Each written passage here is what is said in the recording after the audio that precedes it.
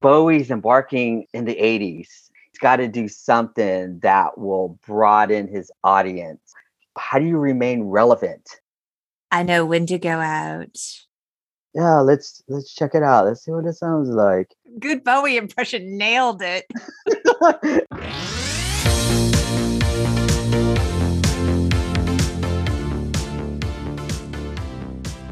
Hello, and welcome to the Untitled Gen X podcast, a podcast dedicated to the pop culture that raised us.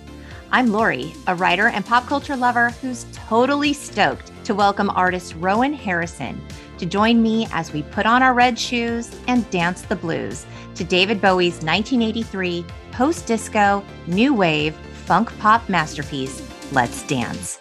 But before we get into the modern love of it all, I'd like to tell you a little about the gifted and inspiring Rowan Harrison. Rowan is an award-winning visual artist, arts instructor, and presenter of cultural affiliated arts programs, working in the mediums of clay, illustrations, and mixed media. He has been combining the ideals of passion, apprenticeship, and patience, presenting his artwork rooted in his Native American cultural heritage to communities and cities locally and abroad. Rowan is an enthusiast and connoisseur of all things visual arts, music, film, and popular culture. Welcome to the podcast, Rowan. Well, thank you very much, Lori. It's quite the honor and quite the privilege of being on the Untitled Gen X podcast. I appreciate it. And thank you so much. And I'm looking forward to our time here. Man, we're going to have a good time. And getting you on the pod is quite a get because, okay, for those of you who don't know, I worked with Rowan in a corporate job for a lot of years, for about 14 years. And he was known, I used to call him Agent 300 back in the day. His extension was 300. That's right. Yeah. The one and only Agent 300, the best of the West, a payroll clerk in the West, the best. And Rowan is just the coolest guy. I mean, he is so incredibly talented. And there was a time at our work where we had a company newsletter. Rowan, do you remember? And you used to do like the arts section of it, and I would edit your work. And so we've been working in this weird creative way together long before I left my corporate job to become an editor and work as a writer. And it's crazy. We've known each other a super long time. That is exactly right. And thanks for bringing that up. Because, yeah, we did over at the corporation, we did have this monthly newsletter that went out to all the employees. And there was a section called the movie beat section. And I would write up movie reviews. And yeah, I would submit it to you, would do all the edit, right? You would make my rambling, babbling write-ups into more something coherent, something conclusive and direct. Yeah, that's right. We did work that way together. Of course, you're an incredible artist, but you're a true lover of all the arts. You love music and film. You go to a lot of live shows, film festivals. You're like in it. Yeah, I'm really passionate about art, music, film, anything that's art related, culture. And I find that everything is connected in one way or another. You go to a film, music is there. Yes. You listen to music, there's images in the film. There's a narrative, there's writing involved. So I just find that everything is so connected, and it's all about, creative minds, creative thinkers, and expressing themselves and putting themselves out into the world. And and there's just this huge community of artists, out there who are doing their work and from one generation to the next. And I just get absorbed in it. And it really has a way of keeping me inspired, having me think about my own creative work and my own creative development and what I want to bring forth in the imagery and in the work that I do. So yeah, that's a big part of my life. I consider myself, a pretty intense progressive music collector. I'm one of those individuals who likes buying the records. I kind of consider myself one of those kind of people who are completists. So if I like a certain artist, I won't just buy one record, but I will try to collect their entire body of work. And I'm also one of those people, to learn more about the artist, the music, to get more deeper fulfillment of the sounds, the visuals. Yeah, for me, it's imperative to take the time, plunk down the cash, and go out and see the shows, go and support the bands. Right.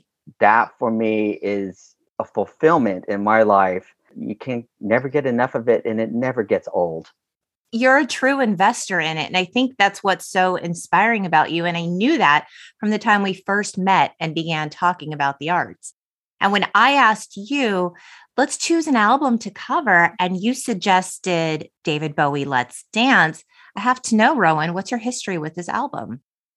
David Bowie's Let's Dance, it came out in April 14th, 1983, 39 years ago, right? Mm, So, in 1983, we're entering into a new decade.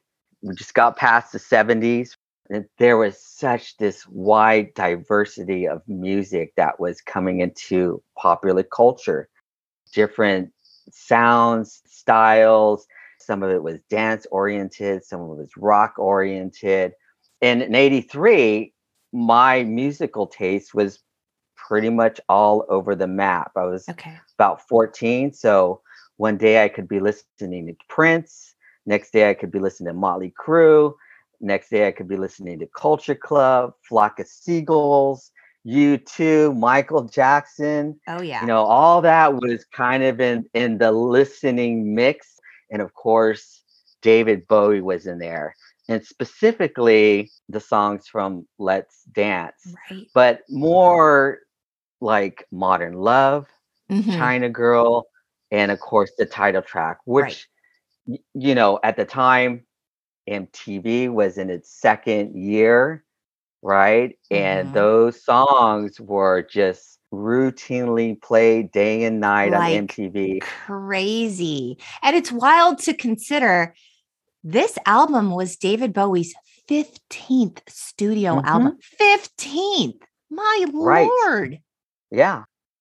If we look at David Bowie, he's beginning the 80s, and he just ended a decade of the 70s. And he left behind this eclectic, wonderful body of work. If you look at the records like Ziggy Oh, yeah. Stardust, Diamond Dogs, Hmm. Station to Station, great record, Young Americans, Aladdin Sane. He ended the 70s transitioning to Berlin, and he started working with Brian Eno, who's like this ambient electronic guru, right? And then he was in collaboration there with his buddy and Road Dogg and longtime friend Iggy Pop. Yep. And after that, Lodger came around, and then he ended the 70s with Scary Monsters. Yes. So now Bowie's embarking on a new decade, right? With a new label, EMI Right? America. Yeah. And he wanted to collaborate with Niles Rogers of the disco Niles band Rogers. Chic. And he wanted him to help him co produce this album. Right. He was looking for a different sound. Like he wanted some hits. He wanted some like Yeah. dance hits. Yeah. So I don't know what was going on in the world and David Bowie's mindset. What was he thinking about during this point in time in his career? He just got divorced, and he, I guess, acquired full custody of his teenage son. So Mhm. he's a single dad. He has a son. He just became sober, right? Out of the 70s, out of the decadent 70s. And Mm. now he's had this string of wonderful work, and he's acquired this kind of not quite of a big audience, I don't think it was, but it was kind of a more tight-knit audience. Dedicated as hell. Yes. So now Bowie's embarking in the 80s, and now he's got to appeal. He's got to do something that will broaden his audience. How do you remain relevant? Well, yes, because the sound was changing, most Yes. definitely. People wanted to feel good. People wanted dance music. And you're coming off of this Hmm. disco era into this sort of synth heavy sound. And so, how do you incorporate that and still make it Bowie, but a new version of Bowie? He told Rogers, look, I just want to make a good groove record. And Hmm. Rogers said, he invited me to Switzerland. And when I got there, he told me he wanted me to do what I did best. He said, Niall, I really want you to make hits. And I was sort of taken back because I'd always assumed that David Bowie did art first. And then if it happened to become a hit, so be it. But not in this case. He wanted to produce an album with dance hits. That was the goal. Right. He did it. Yeah.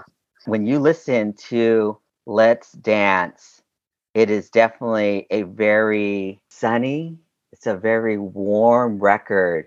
It's not this otherworldly, you have to be so evolved to understand it, or it's none of that. Right. And I think some of the bands that were starting to percolate in the early 80s and the mid 80s, some of that music was dark, some of it was angry, some of it Mm-hmm. was very introspective, some of it was Mm-hmm. very serious, right? And Bowie does have those elements in his work. But here with Let's Dance, I kind of see it as a very sunny springtime record. Like, let's just have a good time. Yeah, let's just have a good time. It just has positive vibe throughout the whole record, and which is its strong point. Oh, absolutely. And of course, he brought in all brand new musicians Hmm. to do this album, including a then unknown Stevie Ray Vaughan, who Yep. did all the guitar work on the Hmm. album. And some of it is like you listen to it and you're like, that's so Stevie Ray Vaughan. Right. So the whole album was recorded at the Power Station in New York City over the span of 17 days. That was it. 17 days they put out this record. Really? Wow. Sometimes it takes bands months, years to record a record. They cranked that out fast and it's still so good. It still holds up so well. These guys are professionals, so they know what they're doing. So let's talk about the track list. What is your favorite song on the album?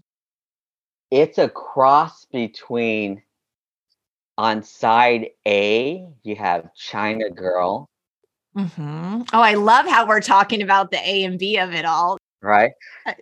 And then if you flip the record over, there's Cat People Putting Out Fire. Oh, you like cat people.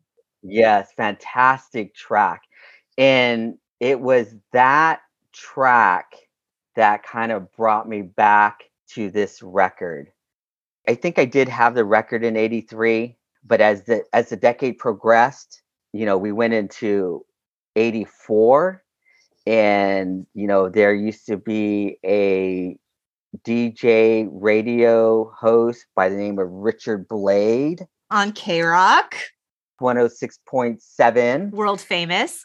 Yes, and I remember he used to have an after school video show called Video One. Okay. And I remember one day I was watching it and this band came on called REM. They performed South Central Rain, and I was just so fascinated by that. The whole presentation that the band, showed, they were very down to earth. It was very fundamental. It wasn't flashy. It wasn't over the top like other 80s groups were, but I kind of got the feel that these are guys who want to be considered serious musicians Mm-hmm. and serious artists in what they're doing. So from that point on, it kind of literally changed the direction into the type of music I would listen to. So from that point on, as the 80s progressed, I would get into more darker bands, more bands like The Cult, The Mission UK, Gene Loves Jezebel, Jesus and Mary Chain. Chain, Mm-hmm. and of course, The Cure, The Smiths, The Church. And through that process, David Bowie was kind of left on the wayside and David Bowie wasn't part of the equation. After Let's Dance, David Bowie came out with his follow-up, which was Tonight. Yep. It had some pretty decent songs in there, Blue Jeans, but it was an okay record, but it wasn't enough to make me a constant listener of David Bowie. Okay. But it wasn't until maybe 2009 when I started getting back into Bowie. Long story short, when I started getting into my mid 30s, I think that was a period in my life where I really started buying a lot of records.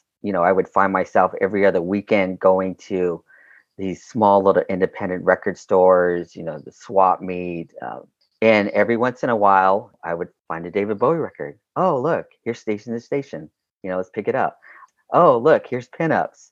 And over a period of time, I started having this kind of decent collection of David Bowie records. I'd come home, put them on the turntable, play them. I'm like, oh, that's pretty cool, pretty interesting. Take it off the record, put it on the shelf, and let it sit there. But it wasn't until filmmaker Quentin Tarantino came out with his film Inglourious Bastards. Right. David Bowie's Cat People, Putting Out Fire is being played in the background. And I remember when I first saw that, I'm sitting there in the movie theater. I'm like, oh yeah, David Bowie. Like you had forgotten. Mm-hmm. Then I thought that was such a great piece of music. I know where that came from. It came from the Let's Dance record. Came home, took this record off the shelf, put it on the turntable, and then started listening to it again. And over time, it got more repeat listens. And it's kind of interesting because there are people on YouTube who do these videos where they rank and rate David Bowie records. Uh-huh. And a lot of times, Let's Dance is not really in the top 10 of those surveys. And I'm like thinking, that's wow. So interesting. I mean, it is such a departure from a lot of his work, and that's probably why. Right. And I kind of chalk that up to maybe because a lot of people think that, it was such a big commercial record. And maybe David Bowie sold out, and maybe instead of making music for himself like he normally does, that he kind of made music for what an audience would appreciate. So maybe that's the kind of thinking. But I also notice sometimes the conversation comes with, when it comes to Let's Dance, is people really enjoy the main tracks, China Girl, Modern Love, Let's Dance. And it kind of stops there. But there's so much else going on in that record, especially when you flip it over. Got wonderful tracks like Ricochet, and there's, of course, Cat People. There's just a lot of wonderful things happening on side 2 that makes it such an interesting piece of work. What's so interesting is the album actually has 3 covers on it. Cat People is a cover of a song that he had originally done in 1982 for the film Cat People. And apparently he didn't actually really like the original version of the song, which was why he wanted to remake it. And the sound was more aggressive than the original version. And it was ultimately considered to be one of Bowie's best recordings of 1983. Yeah. And Criminal World, also on side B, that's a cover of Metro's Criminal World, which is a 1977 song that was banned by the BBC for bisexual undertones. And in terms of Ricochet was giving me like serious Major Tom vibes. Bowie said, I thought it was a great song and the beat wasn't quite right. It didn't roll the way it should have. The syncopation was wrong. It had an ungainly gait. It should have flowed. Niall did his own thing to it, but it wasn't quite what I had in mind when I wrote the thing. I liked it. It's a wonderful track. There's a part of it where there's another Stevie Ray Vaughan solo in there. So Ricochet is good. And the last song on side 2 is Shake It. Which sounds so much like Let's Dance.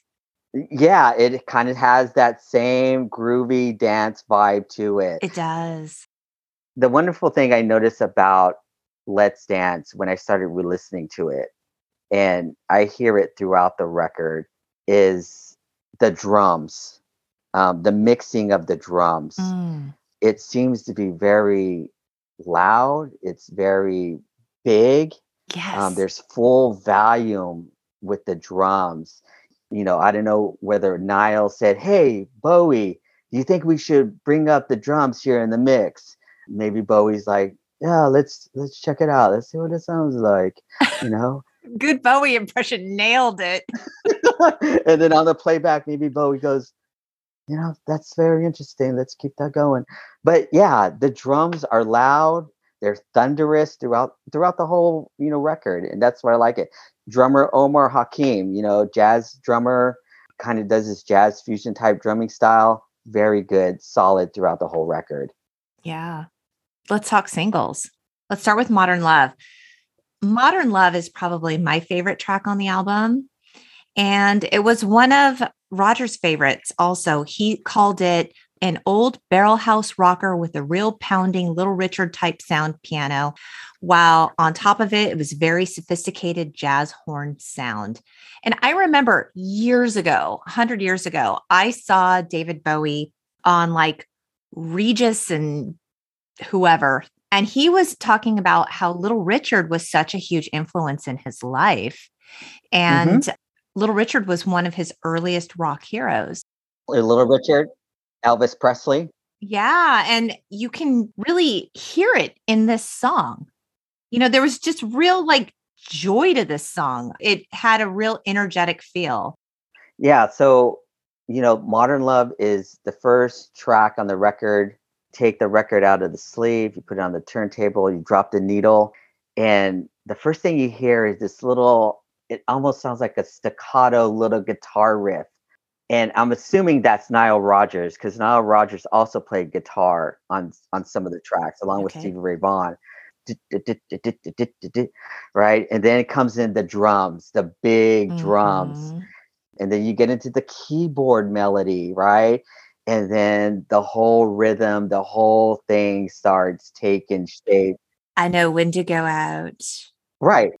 Instantly, you kind of want to move your body. You want to shake the hips. How do you It's, not it's just move when you hear this yeah, song? right. It's a great opening track. Oh, it is.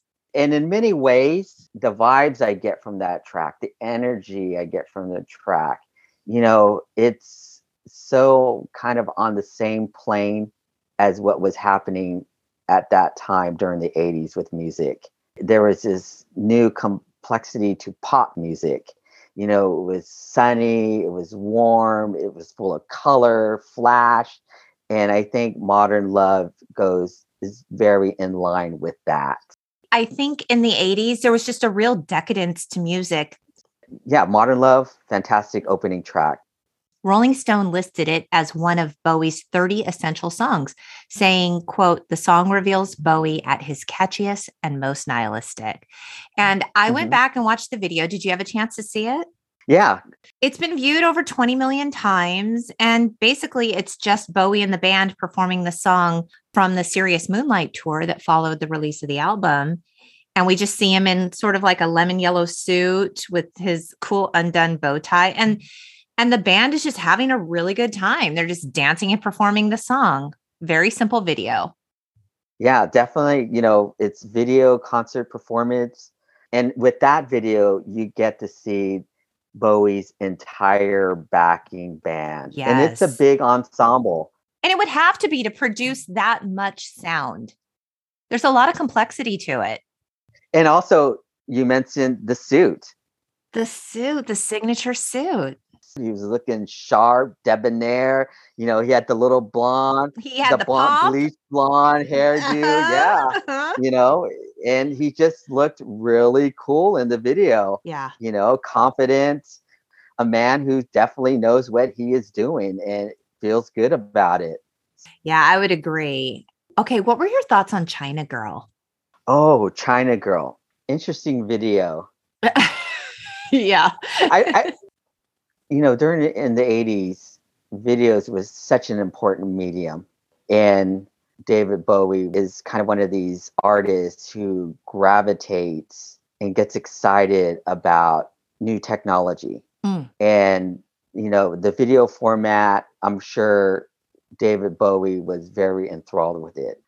The video China Girl, yeah, great song. It has this kind of narrative to it, this interracial relationship between Bowie's character. And there's also, the China Girl in the video. I don't know how to say it. She's very erotic. It's very interesting because I did sense a real sort of Asian fetish. I can't say the word. I always Yes, struggle with it. Fetishization. It was designed to be that way. So this video was directed by David Mallet. David Mallet, he's done stuff for like In Excess, Joan Jett, AC/DC, Def Leppard, The Stones, Queen. Like he's directed all the videos. And this video was shot in the Chinatown district of Sydney. And the woman that you're talking about, the love interest in the video, her name is Geeling Chin, and she was a 23-year-old waitress waiting tables at a Sydney cafe when she was discovered and offered the role in the video. And it was super interesting because she was a Bowie fan. When she was a teenager, she had posters of Bowie in her room. Isn't that wild? crazy. I know. Following the video shoot, they actually ended up in a brief romance. And she said the experience was life-changing. She called it a surreal dream, and she told the Associated Press there was something quite otherworldly about him. He was beautiful, just beautiful. The video tells the story of an interracial romance between Bowie and this Chinese woman, and he's depicted as like ultra masculine, whereas she's sort of a parody of an Asian female stereotype. Yeah.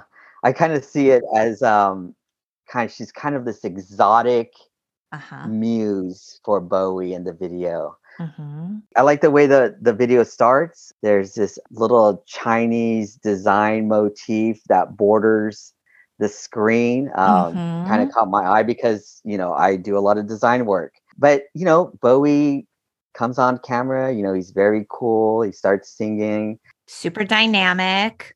The vocal delivery approach in China Girl is absolutely exquisite.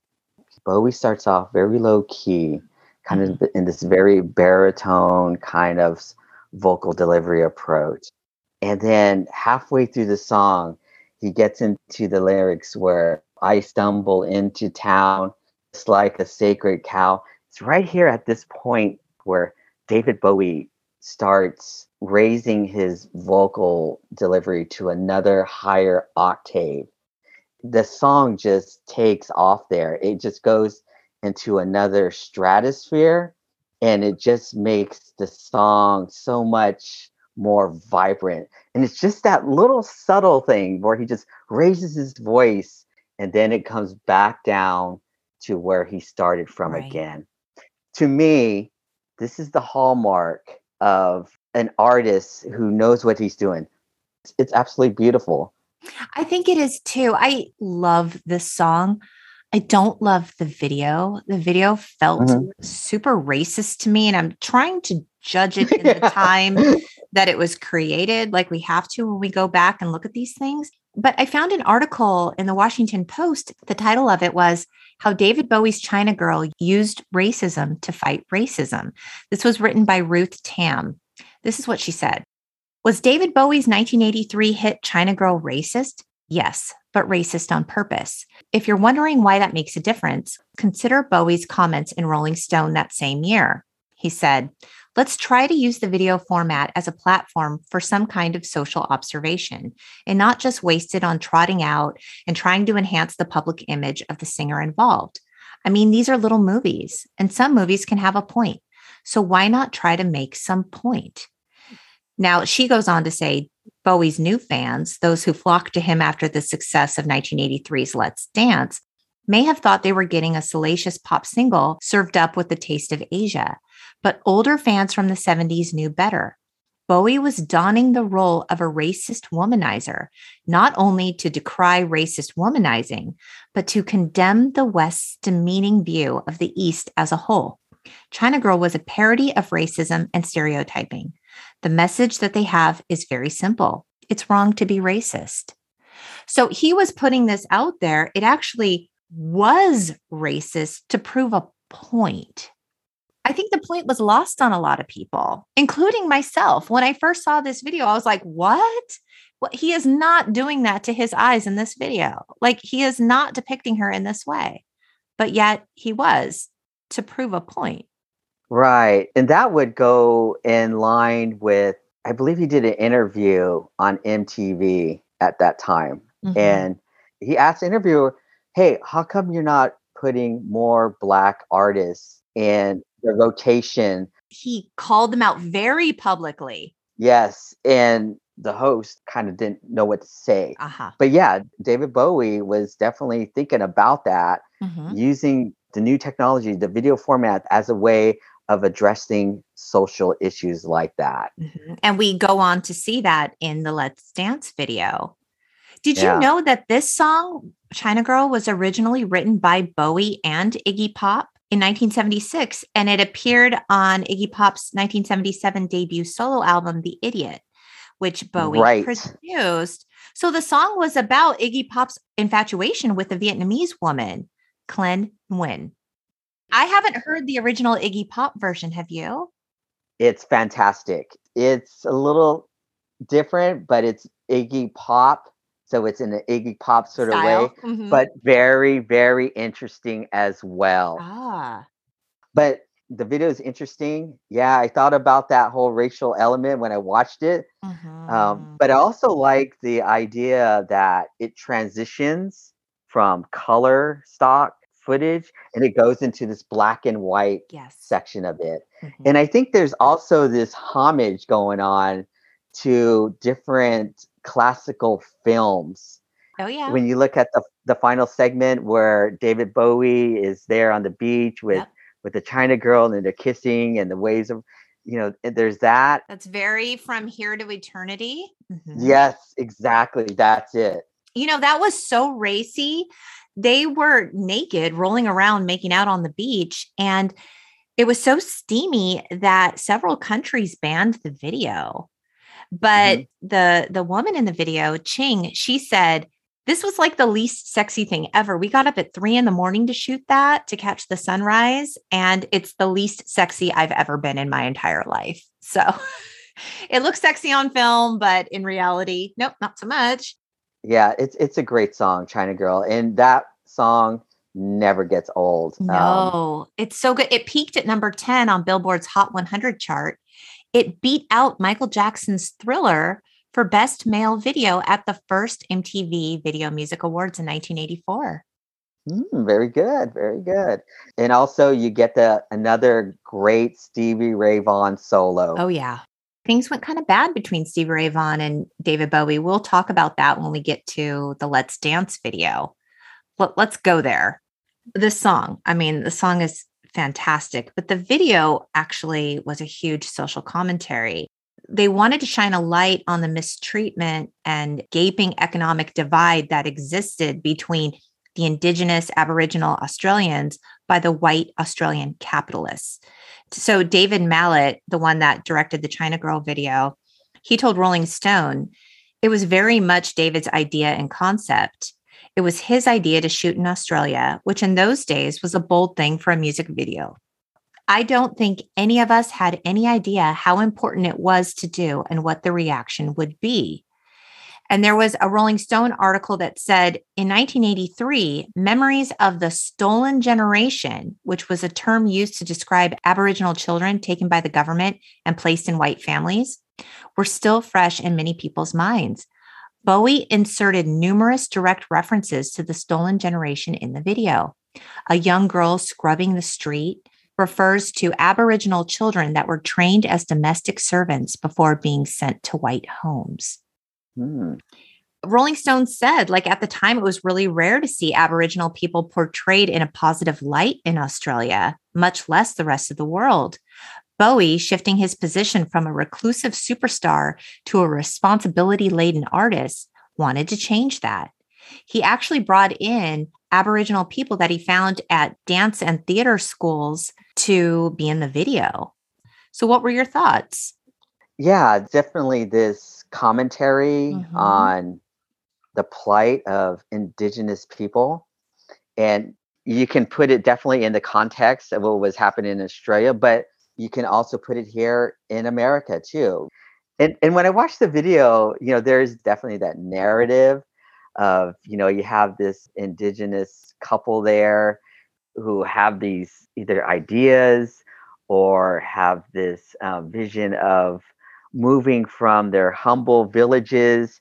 They come into a bigger metropolis Mm-hmm. city, with more opportunities. They start dining, they start looking and collecting artwork.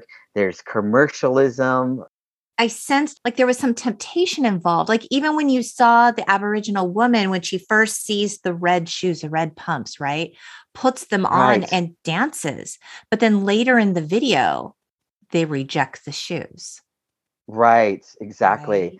So when I watch the video and when I hear the song, at the end, my impression is, that's all just a false reality.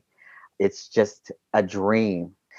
It's a very interesting video. Now that you brought it, now that we Mm-hmm. talked about it in Yeah. this light, I will have to go back and watch it again and think about it and think of all these elements. Yeah, it's definitely a complex social commentary on indigenous people.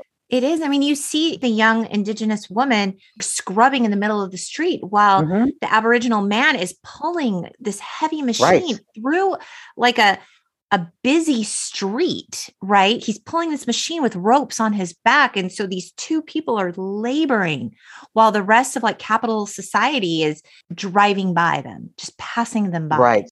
The thing that pissed Stevie Ray Vaughan off was in the Stevie Ray solo, we see David Bowie out there outside wearing these, white gloves, basically miming the guitar solo, like he's playing it. Hmm. And Stevie Ray Vaughan's like, Hmm. dude, that's my solo. Like, what are you even That's doing? right. You're trying to pass this off as though it's your own. And God bless Stevie Ray Vaughan. And God bless David Bowie. I love them both independently, but I can understand why that would upset Stevie Ray. Oh yeah, definitely.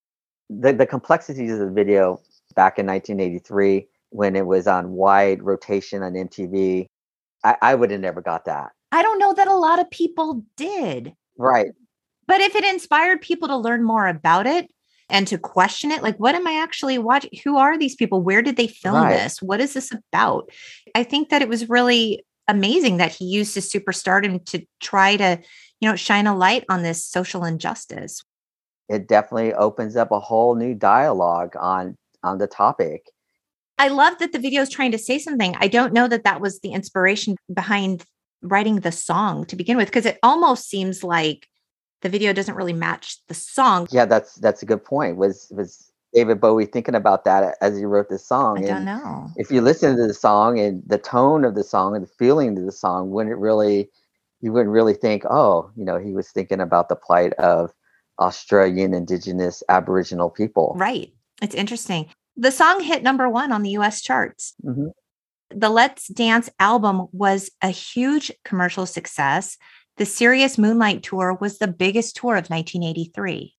And the album was nominated for a Grammy Award for Album of the Year in 84, but it lost to Michael Jackson's Thriller, which, I mean. Well, yeah, it's hard to live up to that one. This album, though, it went on to be the best-selling album of Bowie's career.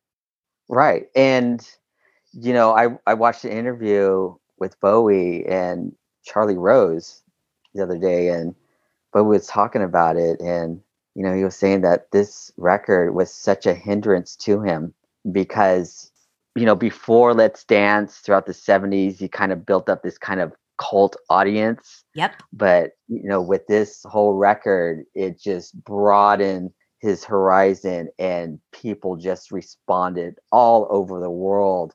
And it just put David Bowie in this another level of stardom. As an artist, you have that big, huge commercial breakthrough. You make this great, wonderful music that appealed to the masses. As an artist, what do you do next? Do you start thinking about making more records like this? Or do, as an artist like Bowie, go back and say, you know what? I don't want to do this anymore. I want to make music that's personal and for me. Exactly. And the fact that it was so mainstream, he said at the time, Let's Dance was not mainstream. It was virtually a new kind of hybrid using blues rock guitar against a dance format. So there wasn't really anything that sounded quite like it at the time. So it seems commercial in hindsight because it sold so many copies. It was great in its way, but it put me in a real corner in that it fucked with my integrity. It was a good record, but it was only meant to be a one-off project. I had every intention of continuing to do some unusual material after that. But the success of that record really forced me, in a way, to continue that beast. It was my own doing, of course, but I felt after a few years that I had gotten stuck. And he referred to this period in his career as his Phil Collins years. And that is Mhm. not to be a compliment. Those are my Phil Collins years. Like, From it wasn't what Genesis. I wanted. Yeah. After Let's Dance, he did Tonight, and then he did Never Let Me Down. And he said during that period of time in his life, he felt that he struggled as an artist to make something that was relevant. Isn't that incredible to consider? Because it wasn't even like Let's Dance was his debut album and it exploded. And how do you follow from that? Right? Like you're Right. almost guaranteed a sophomore slump. He was so well established in his career. He had so much more he still wanted to do. But now you're essentially pigeonholed by this massive audience that expects this kind of thing from you going forward. And he's like, wait a minute, this was just something I was doing.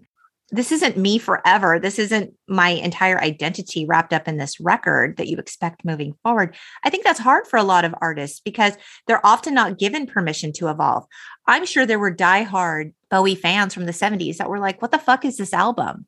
I don't want this from my artist. I expect more experimental type music. Hmm. This is Yep. so poppy. This is so, I don't want to say vanilla, but you know what I'm saying? Like, it's not what Yeah. we expect from Bowie. What is this? So it probably angered some of those people. And then the new Yeah. fans are like, what are you doing wanting to go back to these experimental type roots? I don't like that. I like the Bowie that I know and love from 1983. That is so true. Especially if you look at the records Low and Heroes. Those are very avant-garde records. I love Heroes. They're very challenging. And then, he went to do Lodger, which is another challenging record. Very arty, Mhm, right? mhm. Not mainstream, not commercial.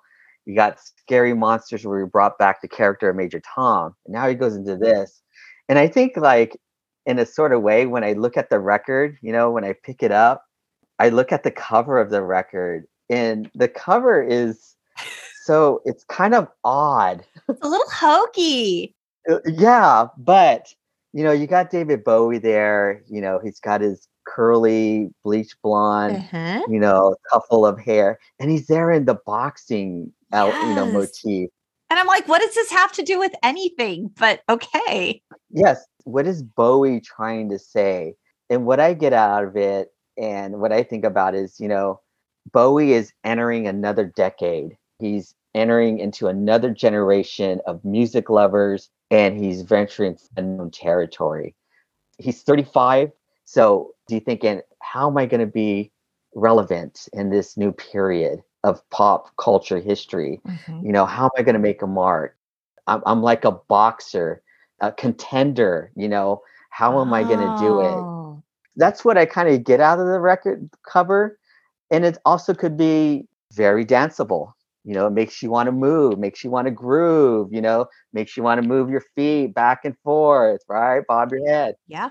If you look at the world of boxing, boxers, they always have this dance thing. They're always moving in the ring. And I think that's all there in the music and in the sound and in the wonderful production of the record. Yeah. again, throughout Bowie's career, he worked with a lot of great musicians. Here, he worked with Niles Rodgers. He worked with Stevie Ray Vaughan. Mhm. In the past, he'd worked with Brian Eno, Luther Vandross, John Lennon. We go back to the Ziggy Stardust period, the great guitarist Mark Bolan. And here, he continues that collaboration, that effort of working with solid quality musicians. Right. And you definitely hear it in the music and in the production of the record. 100%. I think it's a solid record for Bowie. It's my favorite. And in his life, David Bowie was a great many things. He was a husband and a father, a musician, a songwriter, painter, an artist, an art collector. He was a philanthropist, an actor, a space oddity, and now a shooting black star. On January 10th, 2016, David Bowie died of liver cancer in his New York apartment. And Yeah. during his lifetime, he sold over 100 million records worldwide. And there's this really cool thing online. There's a Bowie gig memory map. I'll put the link in the show notes. For anyone that has had the opportunity to see David Bowie live, they can select the show they saw him at, and they can write about their memories from the concert. And so you can go and you can read everyone's memories of his entire career all over the world, people's personal experiences at his shows. I just think that's such a beautiful way to pay tribute to him. Have you ever had the chance to see David Bowie perform? No, I've never seen David Bowie perform, and I think in my life I've seen pretty much every band I wanted to see, Mm-hmm. with the exception of David Bowie and REM. Mm. And when it comes to music, if I have any regrets, it's not going out, taking the opportunity and seeing those artists live. But Bowie, when I started collecting music and when I started learning about Bowie and I started reading about Bowie, I started looking at his interviews.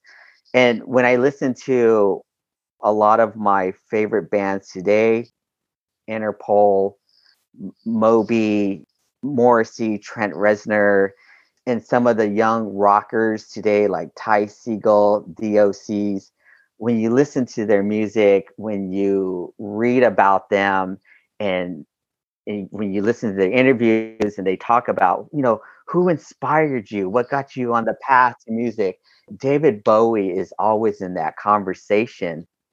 As a visual artist, I have my favorite artists that I feel have made major impact in popular culture, in the history of art, in the way we look at things, the way we respond and react in our output. My four favorite artists: Pablo Picasso, and then Andy Warhol. Mm. Rounding out the later half of the 20th century, going to the 21st, is David Lynch. I mentioned before, I'm a big film person. And also, of course, David Bowie is part of that too. All these artists, not only were they really well endowed into the medium, into the work that they did, but they were very diverse artists in their own right. Not only did they practice the medium in which they excelled at, but they did other things too outside of that. Right. And to me, a good visual artist is one who not only does one thing, but has the ability to do other things Mm-hmm. and excel in those things as well. And I think David Bowie is definitely in that class of very rare artists like that. Oh, I agree. And the innovation of each of those artists that you mentioned, it's just integral to who they are is innovation. They Mhm. just see the world differently. In a different light. They do. We are so lucky to find these artists and we make the connection. We get the inspiration through their body of work, Yeah. and that will never fade away. The music will always be there. Hopefully people have same conversations like you and I are having. And they'll be inspired in the same ways that I've been inspired by artists like David Bowie. Yeah. Yeah. Well, speaking of your art, Rowan, let's shift focus to you. I mentioned at the top of the pod, you're a visual artist and you work in the mediums of clay, illustrations, and mixed media. Your work is rooted in your Native American heritage. I went on your website, twotribespottery.com, and I learned that you descend from the Pueblo of Isleta on your mother's side, and on your father's side, you're Navajo.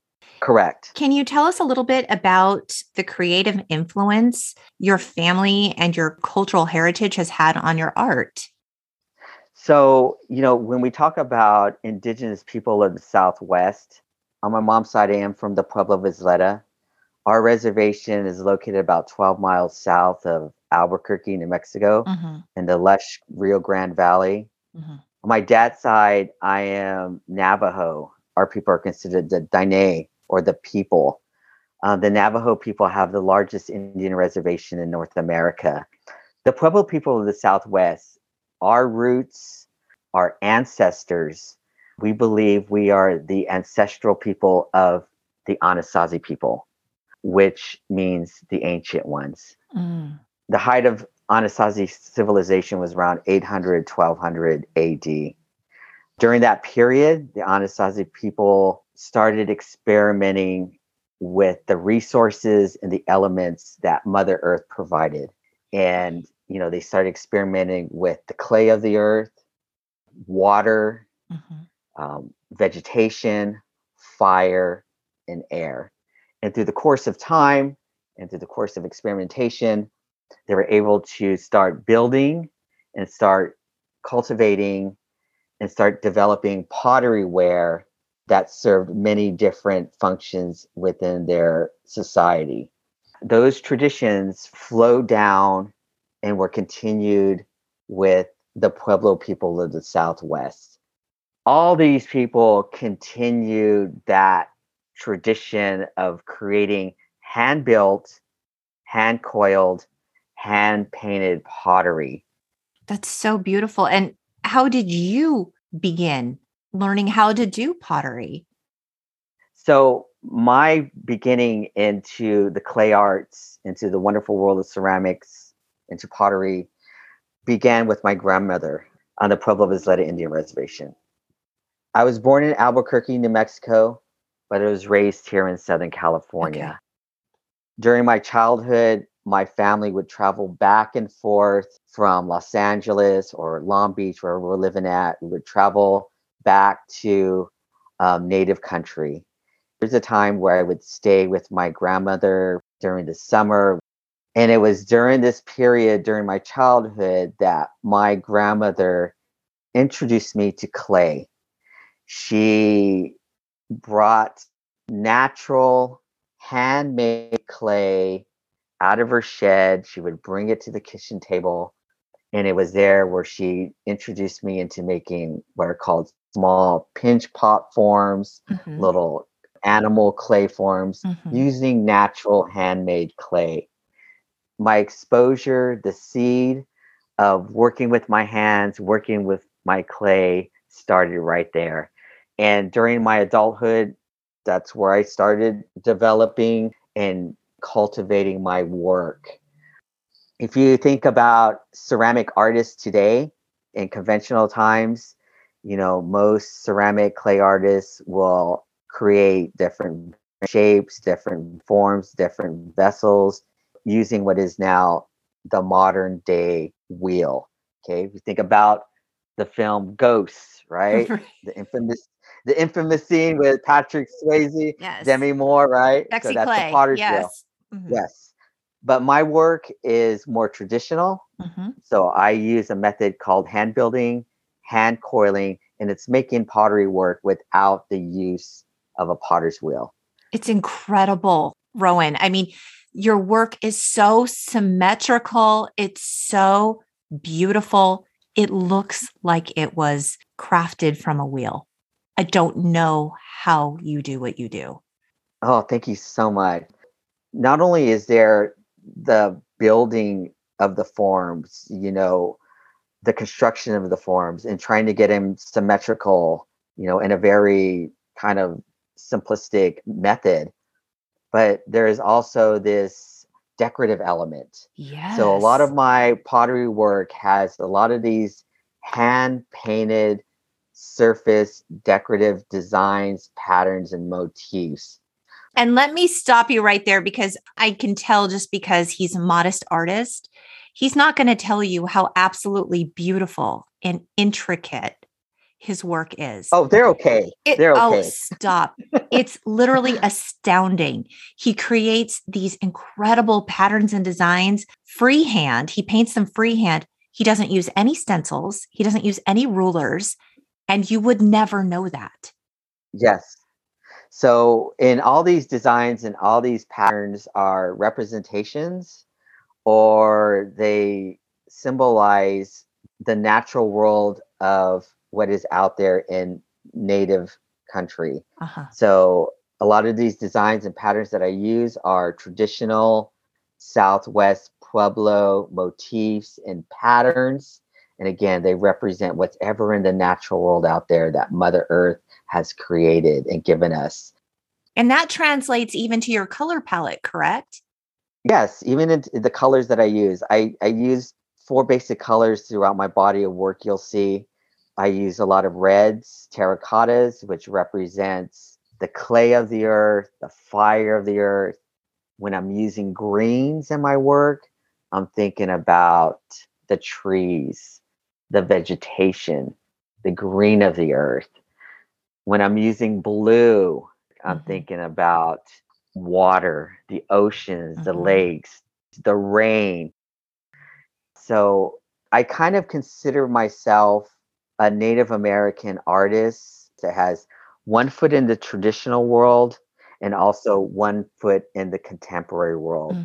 Because if you look at my body of work, there are definitely traditional elements and a feel to it, but I put other things into it that crosses over cultures and almost gets into a contemporary space and arena. Right. And I see that sort of in the mixed media work also. Yes, yes. So, from the pottery work, there is this crossover into design work on two-dimensional surfaces, whether it be paper, whether it be wood panels, or whatever I can find. So I do a lot of pen and ink designs as well. Beautiful. I like to focus on selling the original work because the Yes. idea is, and the vision is that what you obtain is unique. It's one of a kind. There's nothing like it in the world. I also like to work in mixed media. I like to bring found objects into the clay work, whether it be metal objects, nails, screws, or what have you, wire. That's all part of this whole creative process. I'm very inspired by Bowie, and I always think about when I go to a period of making work, sometimes I will kind of repeat maybe a little bit of what I do, but then I get to a period when, well, I got to do something different, right? And I think about what David Bowie said about visual artists, that visual artists, they shouldn't always continue doing the same thing. They need to challenge themselves and do something different out of the box. Music is a huge part of the creative process to me. Whenever I'm working, whenever I'm in my creative space, there's always music in the background. The work that I do takes many hours, sometimes 10, 20, 30 plus hours On a to create single a piece, piece. on a single piece over a period of weeks. And through that time, I'm always listening to music. I'm listening to the sounds that are coming out of the speaker. I'm listening to the patterns, the rhythms, the melodies, the progressions. When I'm sitting here in my moment, I'm thinking about that. And it's kind of bringing in this fuel, this creative energy into my work. And I'd like to think that when I finish a piece, all that musical elements somehow is kind of mixed in there, and it kind of manifests itself in the final product. What it sounds like your creative process is like it's almost a sort of sacred space where it sounds like it's almost meditative what you're doing, and Mhm. the output is just so beautiful. It's truly extraordinary. Rowan, I have a few of your pieces and they sit proudly in my office. They're a conversation piece. People ask about them, and I want to encourage the listeners to check out your work on twotribespottery.com. I'll put links to all of Rowan's stuff so you could check him out. Yeah. I'm truly blown away by your talent, Rowan. I know you've won a million awards. I know you travel the country selling your beautiful work. What's next for you? One of the greatest opportunities that I've been given is to share and to teach what I know. So I've had the wonderful endeavors of working with the national park system out of Ventura. I've done cultural affiliated programming, presentations, and workshop with Los Angeles County Public System for many years. I teach pottery classes, clay classes here at my local nonprofit cultural center, which is called the Muckenthaler Cultural Center. I'm part of this group called Neshkanukit. We are a collective loose group of Native American artists locally here in Los Angeles and Orange County. So people have given me these wonderful opportunities of just sharing my work and this teaching endeavors, and that's what I plan on pursuing in the future, and continuing doing more work, and of course collecting more music and listening to more music. Oh, well, Rowan, I love your work. I'm a huge fan. But before I let you go, I'm going to ask you some lightning round questions. This is a thing I'm doing in season 3. This is like rapid fire. Okay, let's go on with the questions. Okay. Pearl Jam or Nirvana? Nirvana. Ooh, okay. Best fast food fries? Oh my God, McDonald's. Oh my God, so good, right? Favorite 90s fragrance?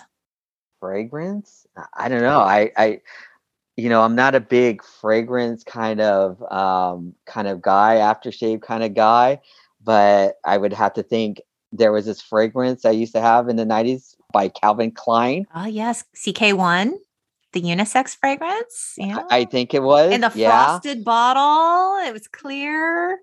Yeah. And I think I used to have that. We all had that, Rowan. Calvin Klein. Yeah. Okay. Did you ever own a bucket hat? No, I never owned a bucket hat. Should I have owned a bucket hat? Absolutely not. Okay, No, thank you did you. right. All You right. did right. Good answer. This is a Beverly Hills 90210 reference, if you're familiar. Oh, Brenda or Kelly? which one is the brunette? Brenda. So You yeah, choose I have to Brenda. go. All right. I would choose Brenda. But by the way, I was a big Melrose Place fan.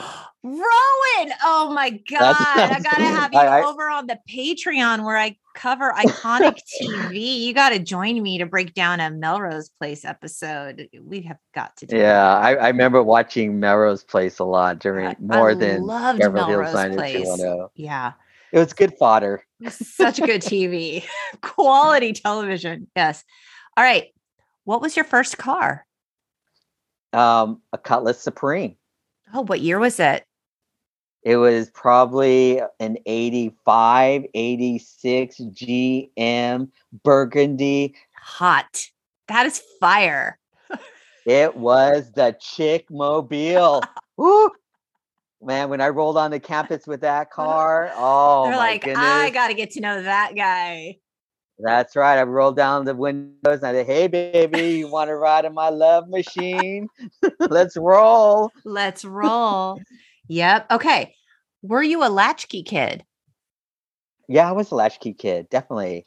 Okay. Came home, opened up the door, flipped on the TV, watched Video One. Yeah, waiting for mom and dad to come home, raided the refrigerator. Well, speaking of raiding the refrigerator, then what was your after school snack of choice? I don't really recollect. Probably the standard junk food, Mhm. Cheetos, potato chips, All good. candy, whatever was around the house, Yeah, I hear you. Okay. What film traumatized you most as a kid? Francis Ford Coppola's wartime epic Apocalypse Now. Oof. So, have you ever read Heart of Darkness? I kind of read that book. I Mhm. didn't get all the way through it, Yeah, but Apocalypse Now, I saw that film when I was probably, I don't know, 8, 7 or 8. oh God, it's so heavy. My dad was a big film person. He Okay. loved going to the movies, and I remember as a kid, he took me to see that film, because he wanted to see Wow. it. So he dragged me along with it, and I'm sitting there watching that film like, "What is this?" Yeah, very heavy film, but I can't tell you what an impact that film has had on my life and how I go and select and watch the movies I watch and the type of cinema that I appreciated. And even music can be all attributed to that experience of watching Apocalypse Now. Wow. So, like, a switch just got flipped. Yes, Okay. First concert. Flock of Seagulls, Magic Mountain, Okay. Magic. What year was this? 84, maybe 85, I Hmm. would say, around that period of time. Fun. I remember going with some friends, went to Magic Mountain. They used to have little concerts there. They had a performance stage out there, and I remember seeing a flock of seagulls there. I was a huge fan of that band. That's cool. And then you went and rode some roller coasters. And then went and rode some roller coasters. Yeah. So it's like a perfect And day. yeah, good times. The best times. This last question is for me. What's your favorite Elton John song? Oh, I have Elton John records, but it's been a very long, long, long, super long time since I listened to Elton John. What? What's wrong with you, Rowan? It's either Tiny Dancer or Rocket Man. Good stuff. But now that you brought this up, Lori, I will Yes. go out. I will pull out those Elton John records and Please give do, them a spin Rowan. this weekend. Do it for me. Do it for Yes, our I will. friendship. I feel like that's something that needs to happen. That way, if we ever have this conversation, I'll be in the know. Yes. And I want to see the beautiful pieces you create while listening to Elton John. Yes, you got it. Well, thank you so much for joining me, Rowan. It was such a blast to catch up, talk about your amazing work, and of course, David Bowie. I mean, it doesn't get better. It doesn't. Yeah. Thank you again so much, Lori, for having me on your show. I appreciate it. I appreciate this time that we spent together So talking fun. about, one of our favorite artists, David I Bowie. know. And you guys, I'll link to all of Rowan's stuff in the show notes. Be sure to check him out and give him some love. Thank you for listening. Please remember to rate and subscribe so you never miss an episode. We have a Patreon where we cover iconic TV. You can find it at patreon.com/the Untitled Gen X podcast. We're on the web, we're on the socials. And of course, we hope you keep in touch, beautiful people. Bye. Peace out, everyone. Have a great day. Keep listening to that music.